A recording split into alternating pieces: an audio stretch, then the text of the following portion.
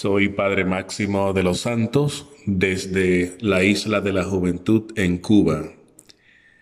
Hoy es sábado 12 de diciembre, día de Nuestra Señora de Guadalupe, patrona de América. Me uno en oración de manera muy especial a México y a los mexicanos de la diáspora. Dios bendiga a cada mexicano donde quiera que se encuentren y que Lupita interceda ante su Hijo Jesús por sus hijos. El Evangelio de hoy presenta a María saliendo a casa de Zacarías e Isabel. La alegría del encuentro de los adultos y del niño en el vientre de Isabel. Casi nunca la historia narra los acontecimientos simples y sencillos de los pobres. Aquí encontramos una excepción. Y es que, a pesar de Lucas ser un historiador, no se ha dejado arrastrar por la tendencia a resaltar las obras de los grandes y poderosos de la tierra. Él ha querido mostrar los detalles simples de una realidad que aparentemente no tiene ningún puesto en el desarrollo histórico de una sociedad que solo considera importante lo que hacen los grandes, los de renombre, los que se creen a sí mismos los únicos protagonistas de la historia.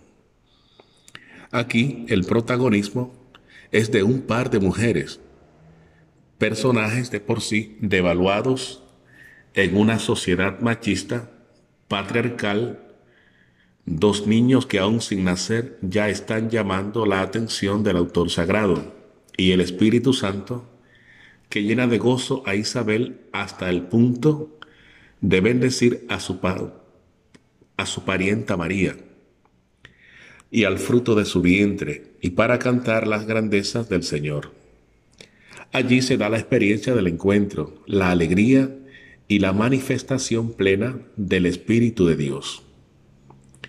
Ciertamente María e Isabel, personajes que no cuentan mucho en la sociedad, solamente como medio de multiplicación y prolongación del nombre del varón, se encuentran.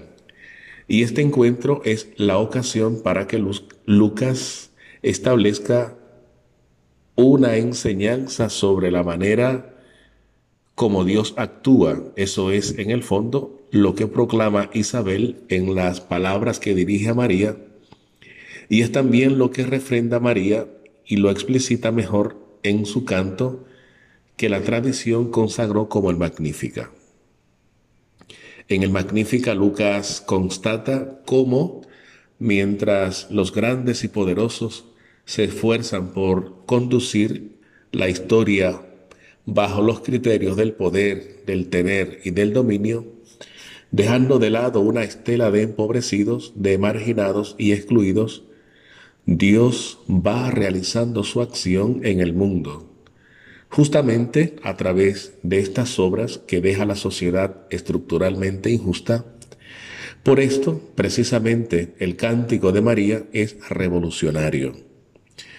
Revolucionario porque al reflejar las convicciones de un alma libre y liberada, invita también a una auténtica liberación. Liberación de unas estructuras injustas que por y en nombre de Dios mantienen al pueblo sumido en la discriminación, el hambre y el abandono. Cabe resaltar que una sociedad injusta como la de María y como la de nosotros no es reflejo de algún designio o querer de Dios. Lo revolucionario del Magnífica reside en que revela una imagen de Dios completamente y absolutamente diferente a la imagen de Dios que manejan los opresores.